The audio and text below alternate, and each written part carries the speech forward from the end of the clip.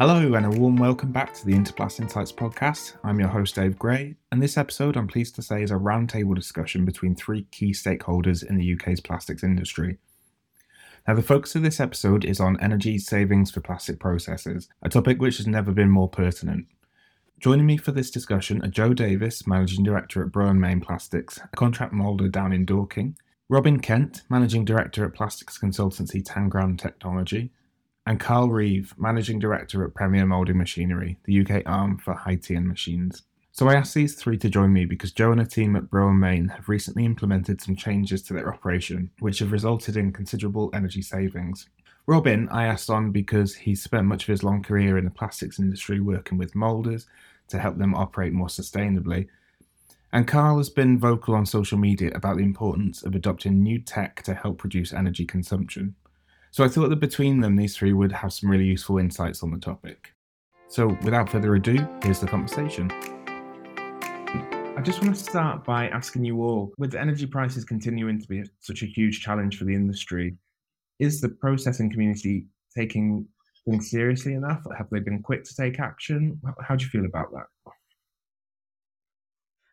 The reality is no. This has been gestating for probably 10, 15 years. I've been doing energy management as almost a full-time job since about 1998, and I still struggle to get people to engage. I can remember back in 2000 when they put the climate change levy on, and that was going to be 0.43 pence per kilowatt hour. And everybody was going, oh, it's going to be the death of the plastics industry. Would that we were back there where energy was costing about 4.3 pence per kilowatt hour. I really think the industry hasn't taken notice early enough or taken it seriously enough. This is self-inflicted. Carl, what do you think? Yeah, I have to agree with Robin. I mean, he has been doing this since before I was born, probably. But Thanks, Carl. We've been banging on about energy efficiency for 5 or 6 years. We can demonstrate a model whereby you can buy a new all-electric machine and pay for it on electricity savings alone inside 5 years, when the unit costs were at 10, 14, 15 pence a unit. And we couldn't get the engagement within the sector from the manufacturers. They weren't interested. And I was banging my head against the wall thinking, I'm missing something here. This is so obvious. Why isn't it? And when I came across Robin, he said, oh, don't worry about it. I've been doing this for 50 years. And people still weren't engaged with it. So now I don't think we've taken it seriously enough. And I do think that the current crisis has brought it to the fore. And I think people are reacting now, but I don't feel necessarily quickly enough, and not across the board even now. I think people are still holding out hope that prices will drop and everything will go back to how it used to be. And Joe, you're here as a kind of a shining example of someone who has been proactive, and both before the current crisis and also during. But why do you think that Robin and Carl might have come up against this reluctance or hesitation with other members of the community? I think the cost it's to do with cost. So the cost of power was a relatively small percentage of our overheads, and it's only now that it's a large percentage of our overheads that people are more interested, and to a degree can just make that justification, because obviously there's so much more justification now for moving to an all-electric machine than there was, and people are nervous of change. You've got your processors who know how to use the machines they've got. They know how to use that type of machine, that brand, whatever brand they're using. You're throwing a lot of potential. I mean, we know that that's perfectly manageable, but I think a lot of people probably would be nervous of that. That's kind of brought me on to one of my later questions, but we'll jump straight to it. How easy has it been? I know that you invested in electric machines some years ago, but you're still running a lot of hydraulic machines as well. correct. Yeah. How easy was it for you when you initially made that switch? What did it involve? What were some of the challenges? I just don't think there were any. Maybe the fact that because we sorry, Carl, we've got demag machines. I know, I'm sorry. It was a more expensive machine to buy than non-electric, but we just decided we needed to try that and do that, and it's obviously it's proved a success, and it's what we will do now going forwards as soon as we can. In a way, I hate to say this, I think our model of manufacturing is broken. And the reason I say it's broken is because most of us were brought up to think about direct labour only. We always thought if we can only get our cost of direct labour down, then everything will be all right. And we've sort of forgotten that the wetware, the direct labour, is actually almost insignificant now in comparison to energy costs. The savings you can make by reducing direct labour, they're not there anymore. You can't make we've all hewed and cut at the direct labour, and trying to get direct labour costs down now just simply doesn't work anymore. You've got to go for the other stuff. The next online is energy. And then after that, you've got to go for materials. How long has that been the case for, Robin? Oh, many years. I mean, this is my experience, that if you go to the Far East, China, Thailand, Indonesia, anywhere like that, where direct labour costs are really low, their energy costs as a percentage are second only to their raw materials cost. And these are the most energy efficient factories in the world because it's their second most important cost. They focus on it. We're still trying to focus on direct labour. And so for those people who, I think this might be prevalent, especially in the UK, but perhaps on the continent as well, for those people who still insist that there hasn't been much advancement in technology, particularly for IMMs, what would you guys say to that? How would you challenge that? Or would you challenge that? Yeah, I suppose I should step in at this point. Yeah, there's been massive development. There's been a step change in technology from hydraulic to servo hydraulic machines as a first stage, and electric machines. So, there's been electric. Well, how long have electric machines been in the market, Robin? It's a good few years. 25 years. 25 sounds. I'll go with that. I mean, Haitian produce about 10,000 electric machines a year. So that's a huge number. And the technology, so we're on our third generation of electric machines. If you look at our second generation and our third generation, there is a marked improvement on energy consumption. So, but if you take a servo hydraulic machine from a hydraulic machine, you're looking at 60-70% saving in consumption. That's massive. It was always massive, and now with the energy crisis, that is just a much bigger number of savings. We've literally just done. Again, I'm open to be contradicted on any of these figures, but we say normally the average machine out there in the market is about a 250 tonner. It's about the most common machine. We go up to 5,500 and down to 40 tonners, but largely speaking, we come in about 250. So we often use that as our mid-range example. And we're doing energy trials now where customers switching from a hydraulic machine, and again, like the average in market, 20-odd-year-old European manufactured machine, switching to an electric machine, our third generation electric machine, they're saving 75 to 80% on average across the jobs that they're running. It's massive. And that machine, at their current rates, they've signed up this year for 70 pence. They got, they were pleased with 70 pence at the time.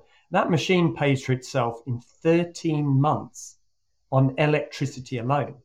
I mean, this is a massive change in the market, which, when we tell people these figures, they literally don't believe them, which is why which is why I carry this around. Robin, you'll be pleased to hear. It's your book. But I carry that around and I recommend it all the time because it's not just our machines. Obviously, I'd love people to buy high-gen machines, but this technology exists out there and it's available across the board. Whatever your price point you want to be paying, you can buy electric machine, and it transforms what we do in the sector. It's, companies like Joe's, who I think have done brilliantly well, and she's light years ahead of a lot of the market and even some of the big players in our sector. I'm sure Robin's been you've been around many of these plants over the years, and as he says in his book, they still think changing the light bulbs is the idea. No, it isn't. You've really got to go for your big usage, and that's the machine is your primary use in the molding sector. So, to heat up large volumes of oil and then immediately start cooling it again before you start producing is just mad in today's market. It's completely unnecessary, and we need to catch up. We need to get on board. Maybe I need to be doing the more publicity on it, but dragging Robin out to tell people about it. I think you're absolutely right, Carl. And I see it because I've been benchmarking machines, hydraulic, all electric, for probably 20 years now. And I'm actually seeing that my benchmark curve, which I first put together in about 2003, 2004, I'm seeing the new generation machines coming in well under that benchmark. So I think you can see that this generational change has happened. What I'm saying is that we're actually seeing huge improvements in the generations of electric or servo hydraulic machines. Like the servos and electric machines that were around in 2002, 2003, which were the early machines, the savings are now being dwarfed by the 2022, 2023 models. They're hugely more efficient. But I don't think the technology, it's not just about injection molding machines. It's about compressors. It's about chillers. It's about all of the technology, which years ago, when I was trying to tout saying, fit variable speed drives to pumps, they were incredibly expensive and the payback time was 2 or 3 years. The payback time for variable speed drives now is months, 6 months. It becomes not a CapEx proposal, it's an OpEx. It's, just go and buy it, do it, fit it, it's done, and it pays back in 6 months. I just fundamentally don't understand why people aren't making the leap. But, one of the bits, and then this comes back to one of the previous discussions we had, it's people like Joe are trying to do this huge culture change, which, people have just got, I said the wrong model. I guess you'd call it in terms of Joe's thing. It's a culture change. Definitely. And I want to revisit this idea of culture change, because I think that's an important part of it. But Joe, just reflecting on some of the numbers that Carl quoted, does that come as a surprise to you? And with your sort of real world experience of having upgraded part of your to sort of help qualify some of the stuff that Carl is suggesting? Yeah, absolutely. I mean, we've got meters on measuring our usage on probably 50% of our machines, and we've got it on our compressor, we've got it on print machines, we've got it on various things, and we're moving them around all of the time, and we can completely measure the difference between our 180 ton, which is electric, and our 25 ton. That's using something like 6 times more than our 180 or whatever. It's significant, but it is also quite hard as a small business to make lots of big investments all at once, because you just have, you're taking on a lot of borrowing to do that unless you've got cash in the bank, and that's difficult. That's difficult to do. Well, that leads me really well on to my next question, which is what other support is there out there at the moment? Because it seems to change quite a lot, and I think there's possibly some bureaucracy involved that people maybe put off getting their heads around. So I don't know who's best to answer this question, but what kind of support is there for capital investment? Yeah, I mean, I can let you know what I mean. We do a lot of energy surveys, and we do a lot of, so we see a lot of molders, and they approach it in many different ways. I think one of the comments people make is, well, I'm nervous about this, and I've got cash in, I'm going to keep my cash in the bank. And actually, that doesn't take much interrogation to see that really doesn't make a great deal of sense on the payback. We've got lenders that we work with, and they're very keen on anything that shows energy savings. So HSBC is our bank. Talking to HSBC about loans, and they'll say, oh, well, what do you want to do? And everything's up in the air. You tell them that what the sort of payback periods are on this type of machinery, and their ears prick up, because they're obviously ticking some box somewhere in their system to say, oh, if we're showing energy savings or this environmentally friendly, then great, we'll talk to you about it. So we found that quite encouraging with the appetite in the loans market at the moment for hard assets. So if it's a molding machine, it's something they recognize. It's something that, if it was a car or something, they can sell on. IT equipment is still not very attractive to them. They think that's got an 18-month shelf life, but something that we would normally write off over 10 years on a balance sheet that can pay for itself. So to be immediately cash flow positive on a 3 to 5 year loan is very attractive to them. And in terms of government support, what's available there, and does it work? Is it complicated? Well, the super deduction tax comes to an end in March this year. I thought it was, for this particular government, one of the better ideas they came up with. I'm surprised that it hasn't been used as much as it has. But where people have used it, it's brilliant. You get 100 if you make profits, you get 130% back on your capital allowances, which effectively is, if you're buying new equipment, it's a 25% discount on whatever you buy.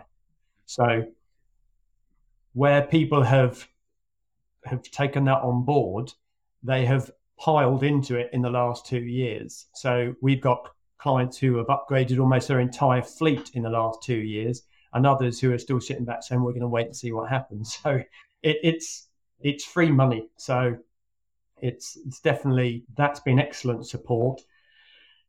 Some of the others, the Energy Transformation Fund, run as a competition. You get a percentage change between the price of an energy efficient and a standard piece of equipment. Next to useless, certainly for SMEs to jump through that number of hoops to get a relatively small amount of money just didn't seem to make any sense. And I think it's fair to say we don't do anywhere near as much support for business as our European competitors. What do they do? Well, there's been a lot of incentives to drive people to, there was something called net zero that we were trying to get to. Do you remember when we were trying to save the economy before everything else hit the fan? And around Europe, so we've had it in Italy, regionally in Germany, in Spain, in France. People have been given in some places grants, in other places low interest loans to invest in energy efficient equipment. It's something I've banged on about for quite some time. It just seems to make perfect sense. We're competing in the global market. We're no longer in the EU. We need to compete globally. So we need to be efficient. We're running a very old fleet of equipment in this country. I think it's the oldest fleet outside of Romania in the developed world. And so modern equipment, lower prices for production. They're more energy efficient, better cycle times, more efficiency, and reducing that energy. I mean, if we upgraded the fleet of molding machines in the UK to servo hydraulic, we'd save about 400,000 households of electricity every year. And when we're looking at global security and worried about where we're going to get our energy from, we should be looking at that. And I think government should be driving that change. Joe, from your side, do you feel that the funding that will be available up until March was accessible enough? Do you think processors are aware of other opportunities, private funding that's available? We certainly are aware of that, and we try, we keep our eye out on any government funding and any bank private funding. I'd say that government funding is quite difficult to understand. And so we tend we tend to fund things privately. The important bit, Dave, is that you can't really help people who won't help themselves. I hate to put it as brutally as that, but we've focused a little bit on I guess you call it the hardware, the injection molding machines, which, there may or may not be rationale for replacing the whole fleet, but actually companies aren't doing simple things which they can do at no cost or at extraordinarily low cost to actually help themselves. Yeah, in your book, you talk about a 30%, this potential of 30% energy savings, and as you say, there's no magic bullet. It's not just upgrade your fleet of machines, right? So, what is give us the full as best you can, give us the full picture of what people need to be considering. Well, I mean, I always try and divide it up to make it easy for people. If I say, and I tend to walk into a factory, and when I walk into a factory, 30% is my aim. Yeah. Most times I find it, sometimes I don't. 10% of that is pure and simple management. It's the sort of stuff that Joe is doing. It's monitoring your machines, understanding where your energy is going, monitor what we call M&T, monitoring and targeting, understanding where you use. And most of that management stuff can be done in 6 months, 3 to 6 months, 10% savings. The next bit is what I call the maintenance stuff, which is generally under the CapEx hurdles. That's things like compressed air leaks, compressed air use, chilled water insulation, chilled water controls, variable speed drives, all of those sort of low cost. They're the sort of stuff that your maintenance guys can do fairly easily. Payback times for that, for the maintenance stuff, 9 to 12 months. And then there's the other 10%, which comes from the technology, the CapEx stuff, which is what we've been talking about now, which is the machines. So 20% savings are accessible virtually for free with low payback times and low CapExes, or in fact, no CapExes. But you go into companies, and a colleague of mine, he's going into a company next week, and he said, basically, they don't know how much they spend on energy. Well, frankly, that's stupid. I won't tell you what the company's name is, but frankly, if you don't know literally to the minute what you're spending on energy, that's not a failure of technology or a failure of investment. That's a failure of management. Sorry, can't help those who won't help themselves. Jo and her team are helping themselves. Sure, investment would help them more, but, she's got constraints, as everybody does, but it doesn't stop you doing the no cost and low cost stuff. And yet we're still not doing that. And how do you find, in your experience, Robin, you've been doing this work for a number of years, how do you find that the companies that you work with, once they start to realize those benefits, do you find that it's easy for them to keep up the best practice, or do you find that standards start to slip and you end up revisiting things with them? That's not my model, but the answer is yes. This is a huge cultural change, and people move on, companies move on, and it needs constant reinforcement.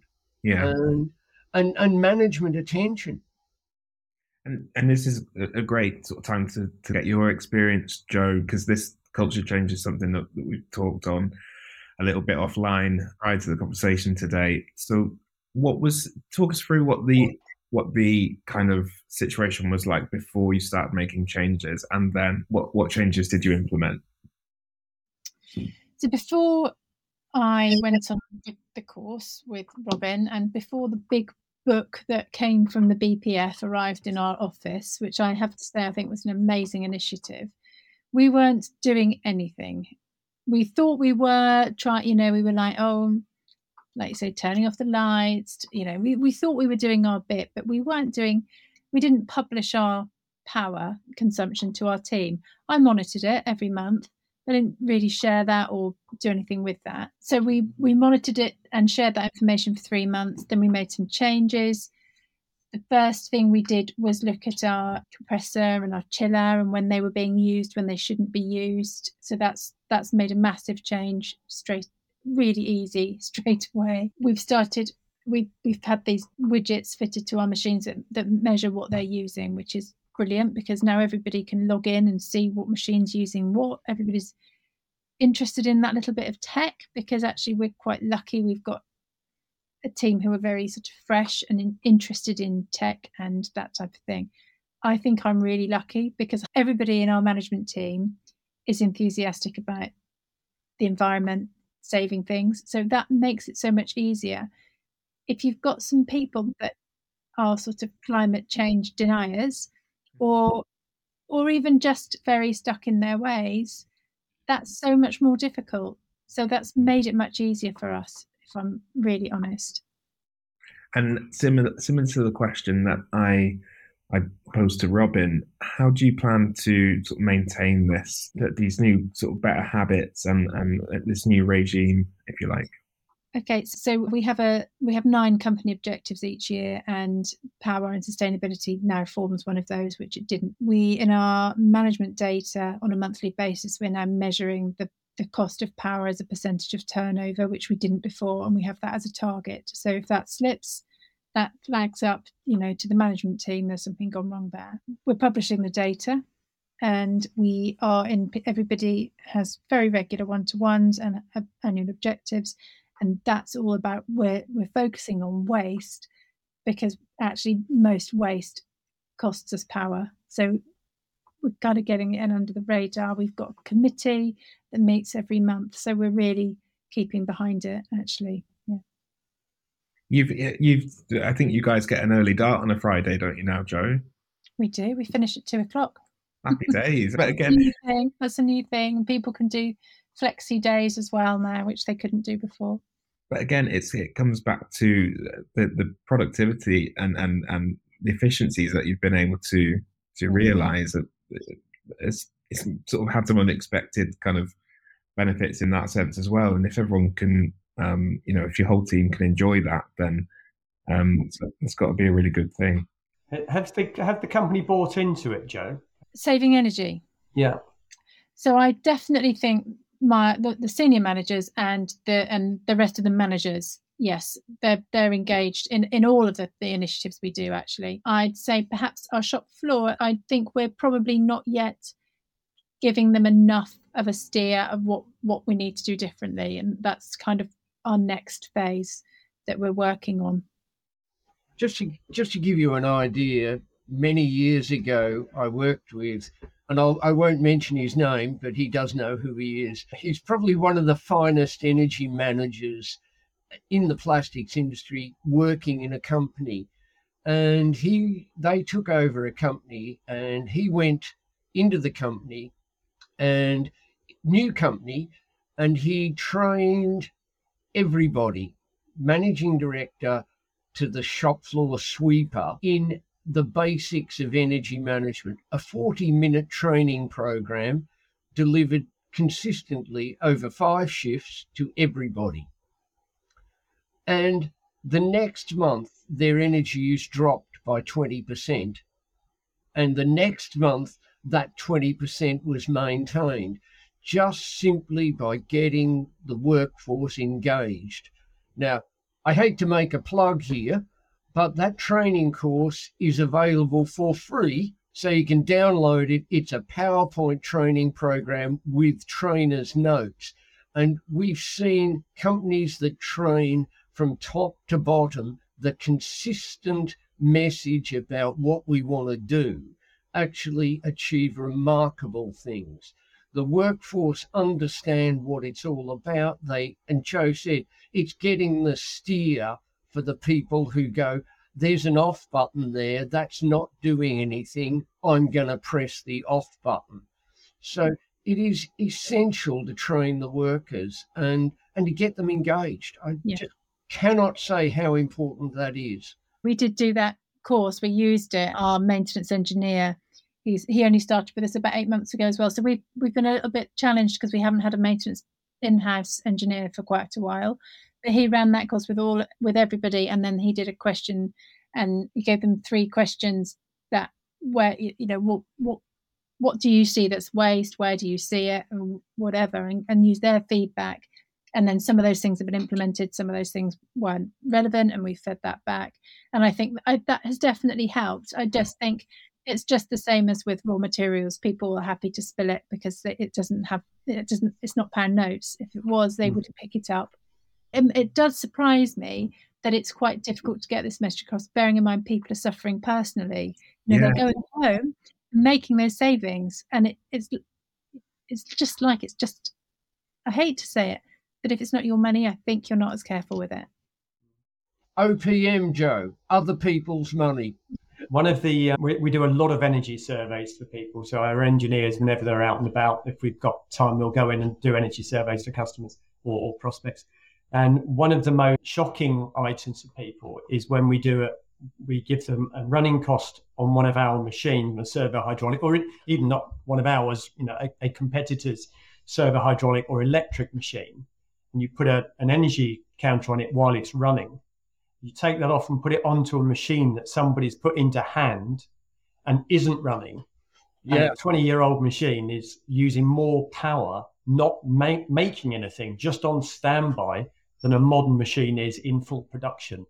And suddenly people, they take a look and they're, oh my God, because there'll be somebody who wander around each morning, and because they're being helpful, they'll go around and turn the machines on. The definition of insanity.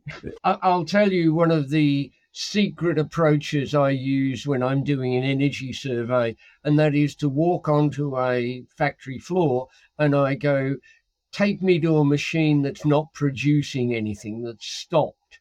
And they go, well, you're supposed to be helping us save energy. And I go, yeah. Take me to a machine that's stopped. And you'll go to machines that are stopped, and they've been stopped for 2 weeks or something like that, and there is air leaking out of them. The chilled water is still running through the tool. The conveyors are still running. The main hydraulic motor, which, as Carl says, uses up to 75%. The base load for a hydraulic machine is about 75% average, and you go and you find all of these things on a stopped machine, and you go, just stop doing stupid stuff. This is not rocket science. If it was rocket science, I wouldn't be able to do it. Just stop doing stupid stuff. I think that's going to be the title of this episode. Guys, I've really enjoyed this conversation. Thank you all so much for your time. I just want to wrap up with kind of like a final thought from each of you. What is one thing that any molder listening to this could do today to start making energy savings? I'll start with you, Carl. That's harsh. I sell molding machines, so forgive me. I genuinely believe, having followed closely what Robin's been doing, I think the biggest item you've got in a molding company is the machinery, and there has been a step change in technology, and the combination at our particular price point and energy savings means the payback on this is so fast, and it will be the biggest impact that you can have in a factory. So for me, that's where the concentration should be. I agree with all the other energy saving advice that Robin gives and that Joe's obviously carried out. But for me, the molding machines themselves, people need to take another look at it and say, now, can we afford this? Getting payback in under 3 years for a massive piece of capital equipment that you will write off over 10 years just seemed like a no-brainer to me. Okay. Joe, what do you think? I think it's turning off machinery that's not being used, machinery and equipment that's not being used.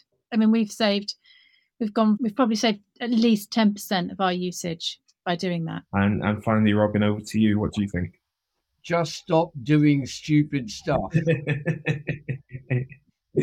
Well, no, the reality is we all know what the stupid stuff is, but I walk into factories almost on a daily basis, and you point it out and they go, oh yeah, maybe we should have done that. Stop doing stupid stuff. You'll save money. Excellent. Well, guys, thank you so much for your time this morning. I've really enjoyed the chat and hope to have you back on the podcast soon. And also see you all at Interplas. See you at Interplas. See you soon. Well, that's all for this episode. A big thank you again to my guests, Joe Davis, Robin Kent, and Carl Reeve.